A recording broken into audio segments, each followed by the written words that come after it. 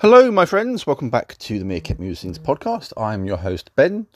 And with this podcast, I am talking a little bit about the subject of privatisation. And I may well decide this is going to be part of the random prompts series. I don't know yet, actually, at the time of recording this, although it kind of makes sense.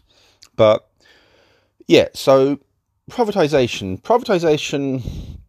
for any sector really basically means that it's no longer under government control, I guess, if you like, and it's placed into the hands of businesses which, well, are private companies, hence privatisation, and they will operate these businesses, these sectors, for profit, basically. To give you an example of this, one from the UK, which I think is certainly here in the UK widely known, the railway companies, the train operators, they are all private. Well, virtually all of them are private.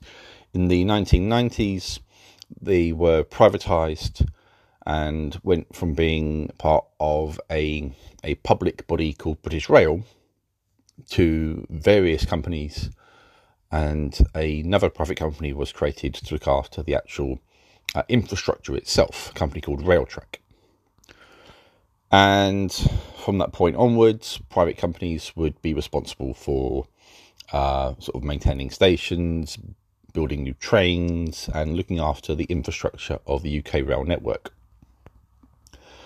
And this led to, maybe it's unfair to completely blame it on the idea of these companies being more focused on profit rather than safety, but there was a crash in the year 2000, I believe it was, a crash which was notorious among the UK railway network, called the Hatfield crash. And in this crash, a train travelling at speed derailed when the rail underneath it actually disintegrated, gave way, it broke.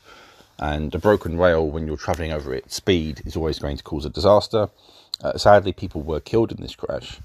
And in the course of looking into it, it transpired that there were some corners being cut by the company Railtrack, and it kind of highlighted what I want to talk about a little bit, namely that when you have a situation where you place profits ahead of people, you almost invariably end up with problems.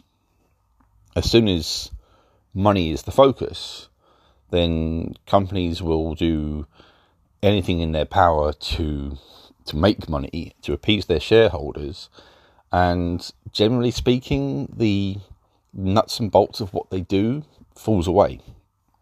The argument for privatisation is that these companies won't want to sort of lose business, so they'll kind of work harder, if you like, to look after everything. But reality just doesn't sort of bear that out. Certainly not with big public services. Take as another example the UK water companies. They have been dumping sewage into UK rivers and water supplies and along beaches. And this is, in no small part, a cost-saving exercise. This is about money. This isn't about public health, although it should be. It's our water supply. But it's not. It's about money. And with energy companies, of course, this being perhaps the most sort of relevant example of recent times, we've got them in the UK pushing up their prices massively and squeezing the ordinary British person tremendously hard, even though in other countries where, funny enough, there is nationalised energy, we aren't getting anywhere near these same increases.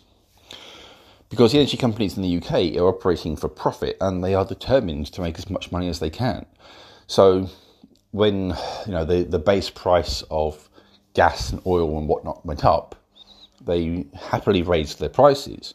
I guarantee you, when the base prices go down, they won't lower their prices. The only way they'll lower their prices is if they are forced to lower their prices by the government. And I can't see this Tory government even considering forcing them to lower prices, because they benefit from this arrangement. I firmly believe that this Tory government is in cahoots effectively to ensure high prices, because they're getting some sort of kickback. They're creaming off the top somehow. Our Prime Minister used to work for Shell. Shell, of course, being a massive energy company. So surely there are some conflicts of interest there, but there you go. So that is my view on privatisation in a nutshell. Government-run transport services and that kind of thing aren't always amazing themselves. Just to offer the flip side of that, British Rail were at times somewhat notorious for sort of delays and other things like that. But then again, what has substantially changed under privatisation, except for some eye-watering costs with rail travel in this country, which you don't tend to see abroad so much for some reason.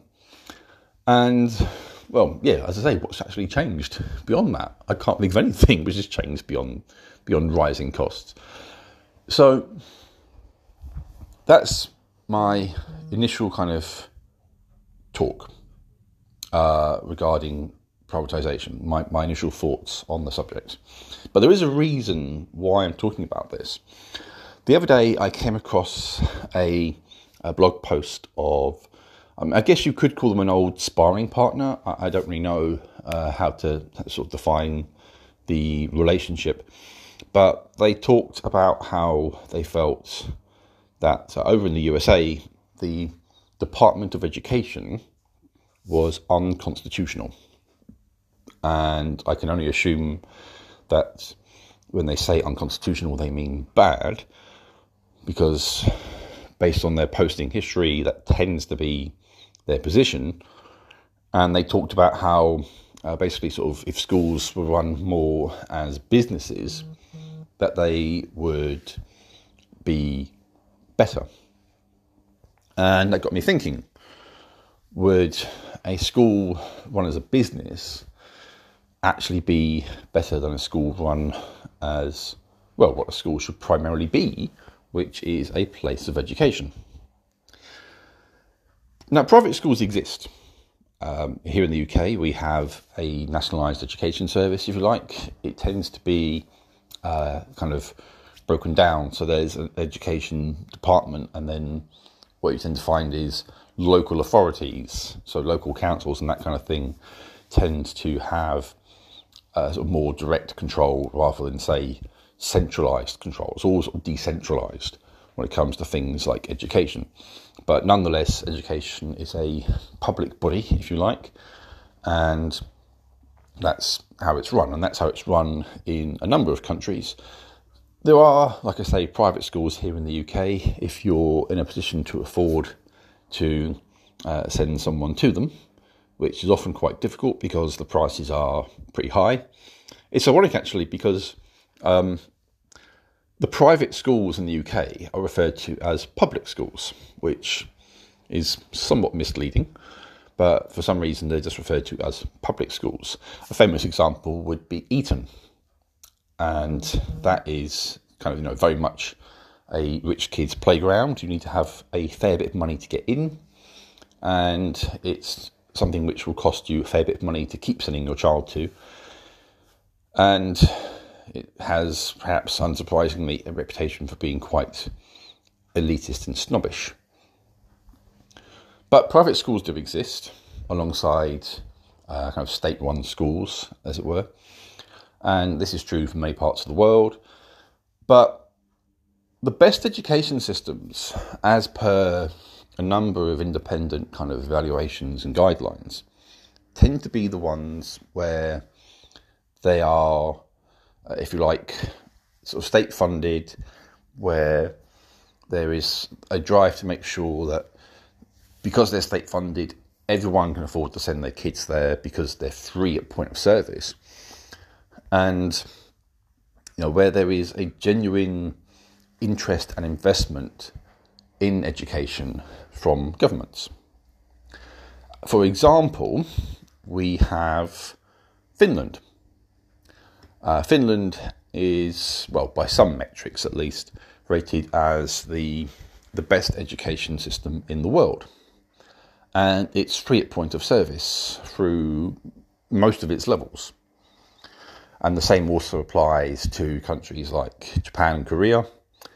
It applies to a number of other countries around the world. You have, in the case of, say, upper education, so sort of university level, that in a lot of places you have to pay. But certainly up until that point, education is free at the point of delivery, as it were, and therefore it's accessible to absolutely everyone. It doesn't matter what your income is, you can send your child to school. And it might be the case you might have to, pay for some books, uniforms, stationery in some countries, in some cases, but you are not having to fork out who knows how much money to send your kid to school.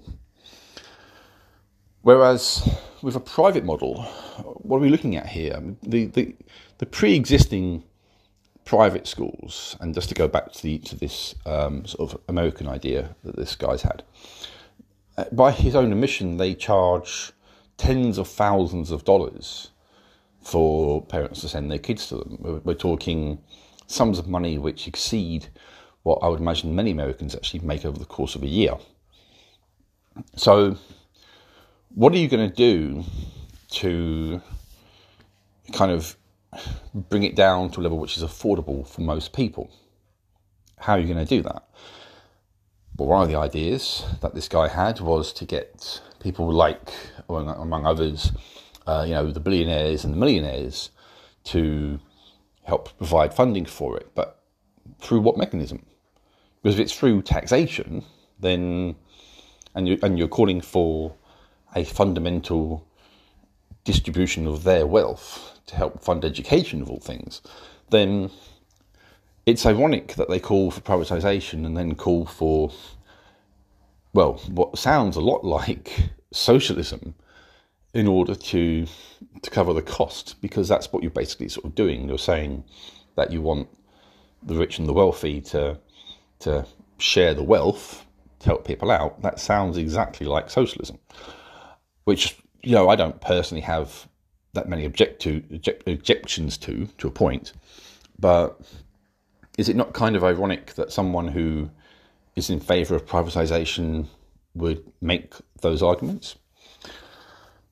And if not through taxation, then what are you expecting them to do? I mean, are you expecting, the Elon Musks and the Jeff Bezoses and the Mark Zuckerbergs of this world, out of the goodness of their heart, to fund schools without some sort of benefit being in place for them?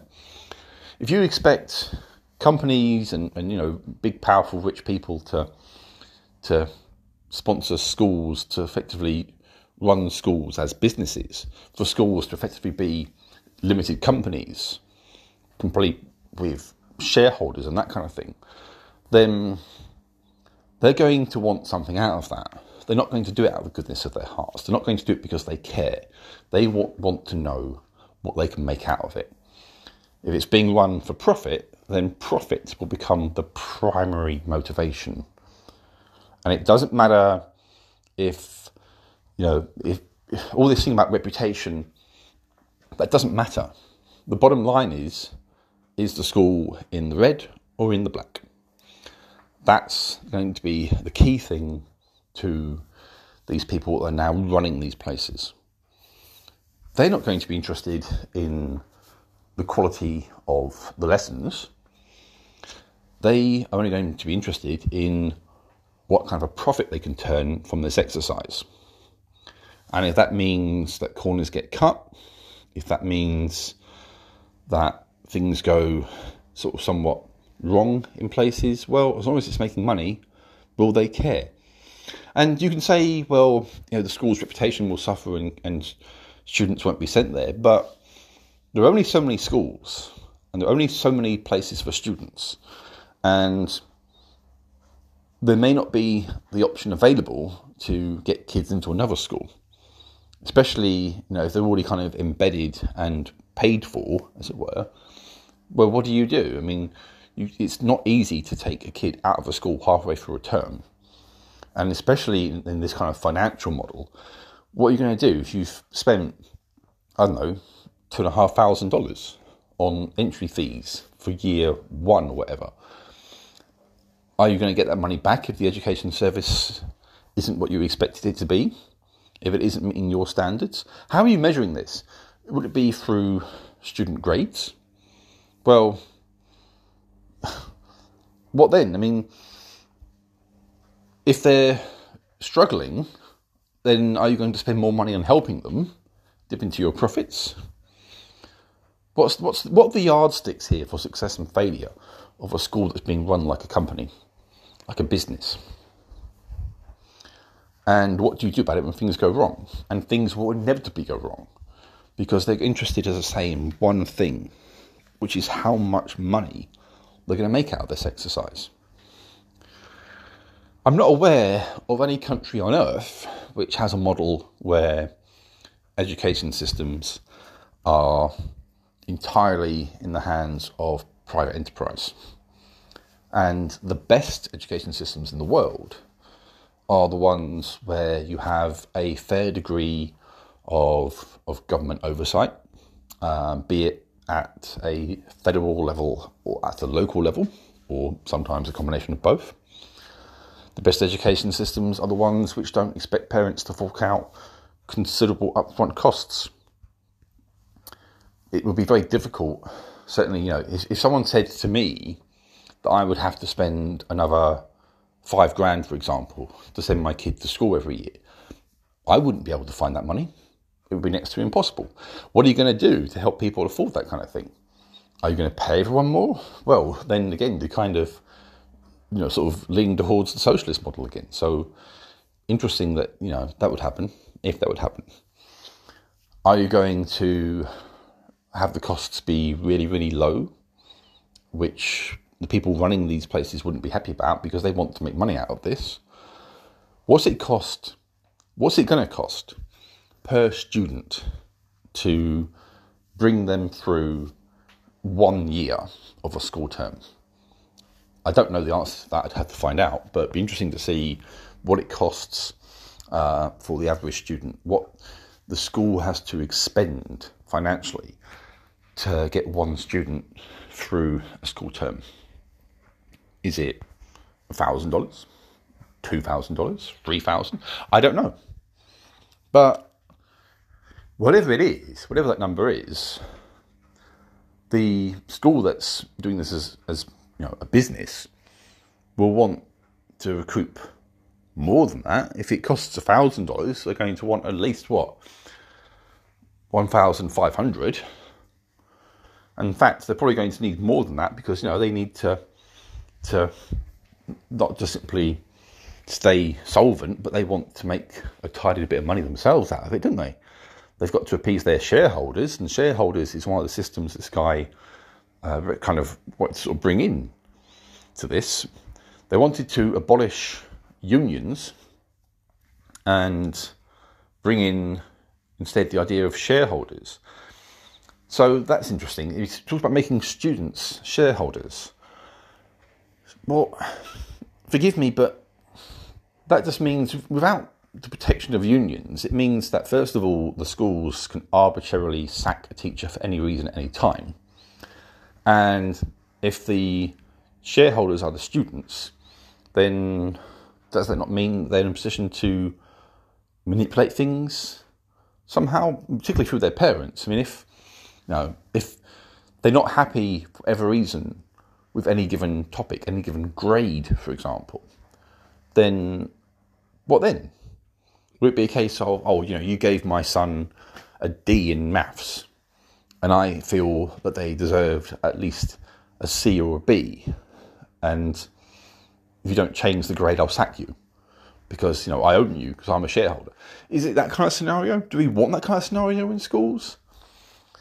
Do we want teachers to be so jittery about what they do that they just kind of crumple with that sort of thing? I don't think we want or need that. I really don't. I think that's not a good idea to go down. Finally, interesting point that they made, they talked about kind of one of the reasons for doing this was to get liberal socio-political ideas out of schools. So, in other words, they want a system that teaches things only in the way they feel should be taught. Because after all, we define this whole social, political, liberal business. What exactly is it that you don't want taught in schools? And what would you suggest that it gets replaced by?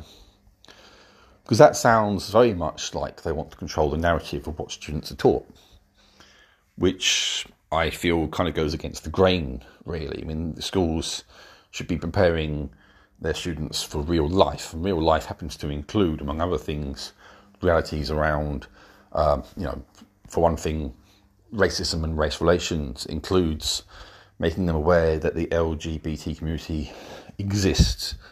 It might include some uncomfortable historical facts that they won't like, but they're not going to just disappear because they don't like them. So, what's on the agenda here? Are we talking whitewashing of history? Are we talking denying political reality here? I don't know. But there's a few things there that I've got to kind of wonder about. So, yeah, that's my thoughts on the idea of privatising education. Different schools owned by different companies would probably have different agendas based on the owners of those companies. Can you imagine schools funded by Donald Trump? Can you imagine what they're going to teach? Can you imagine what he would want to have taught? And can you imagine what Elon Musk is going to want to have taught in schools that he owns? And the same goes for any owner of a school or schools. You're going to end up with a hodgepodge of some wildly varying qualities and wildly different things being taught based on the whim of who happens to own the school. Not to mention how competent they are as a business person. So I don't see how that is of any remote benefit to anyone. Anyway, those are my thoughts on the privatisation of education and on privatisation in general. Some things work as businesses. Some things make sense as businesses. For example, where I work, you wouldn't really want to do that as a public service. It wouldn't make a lot of sense. But other things, stuff which, affects huge swaths of the public services like education, transport, policing, so on. Placing those in private hands has, certainly in the UK at least, historically only seen that the services have gotten worse or costing more. And that's privatisation in a nutshell to me. And the same thing would happen with education without a doubt. Whether it was tried here, in the USA, it doesn't matter. If you run schools as a for-profit enterprise, then money will be all they care about. And it may not be straight away, but it will happen. I promise you that.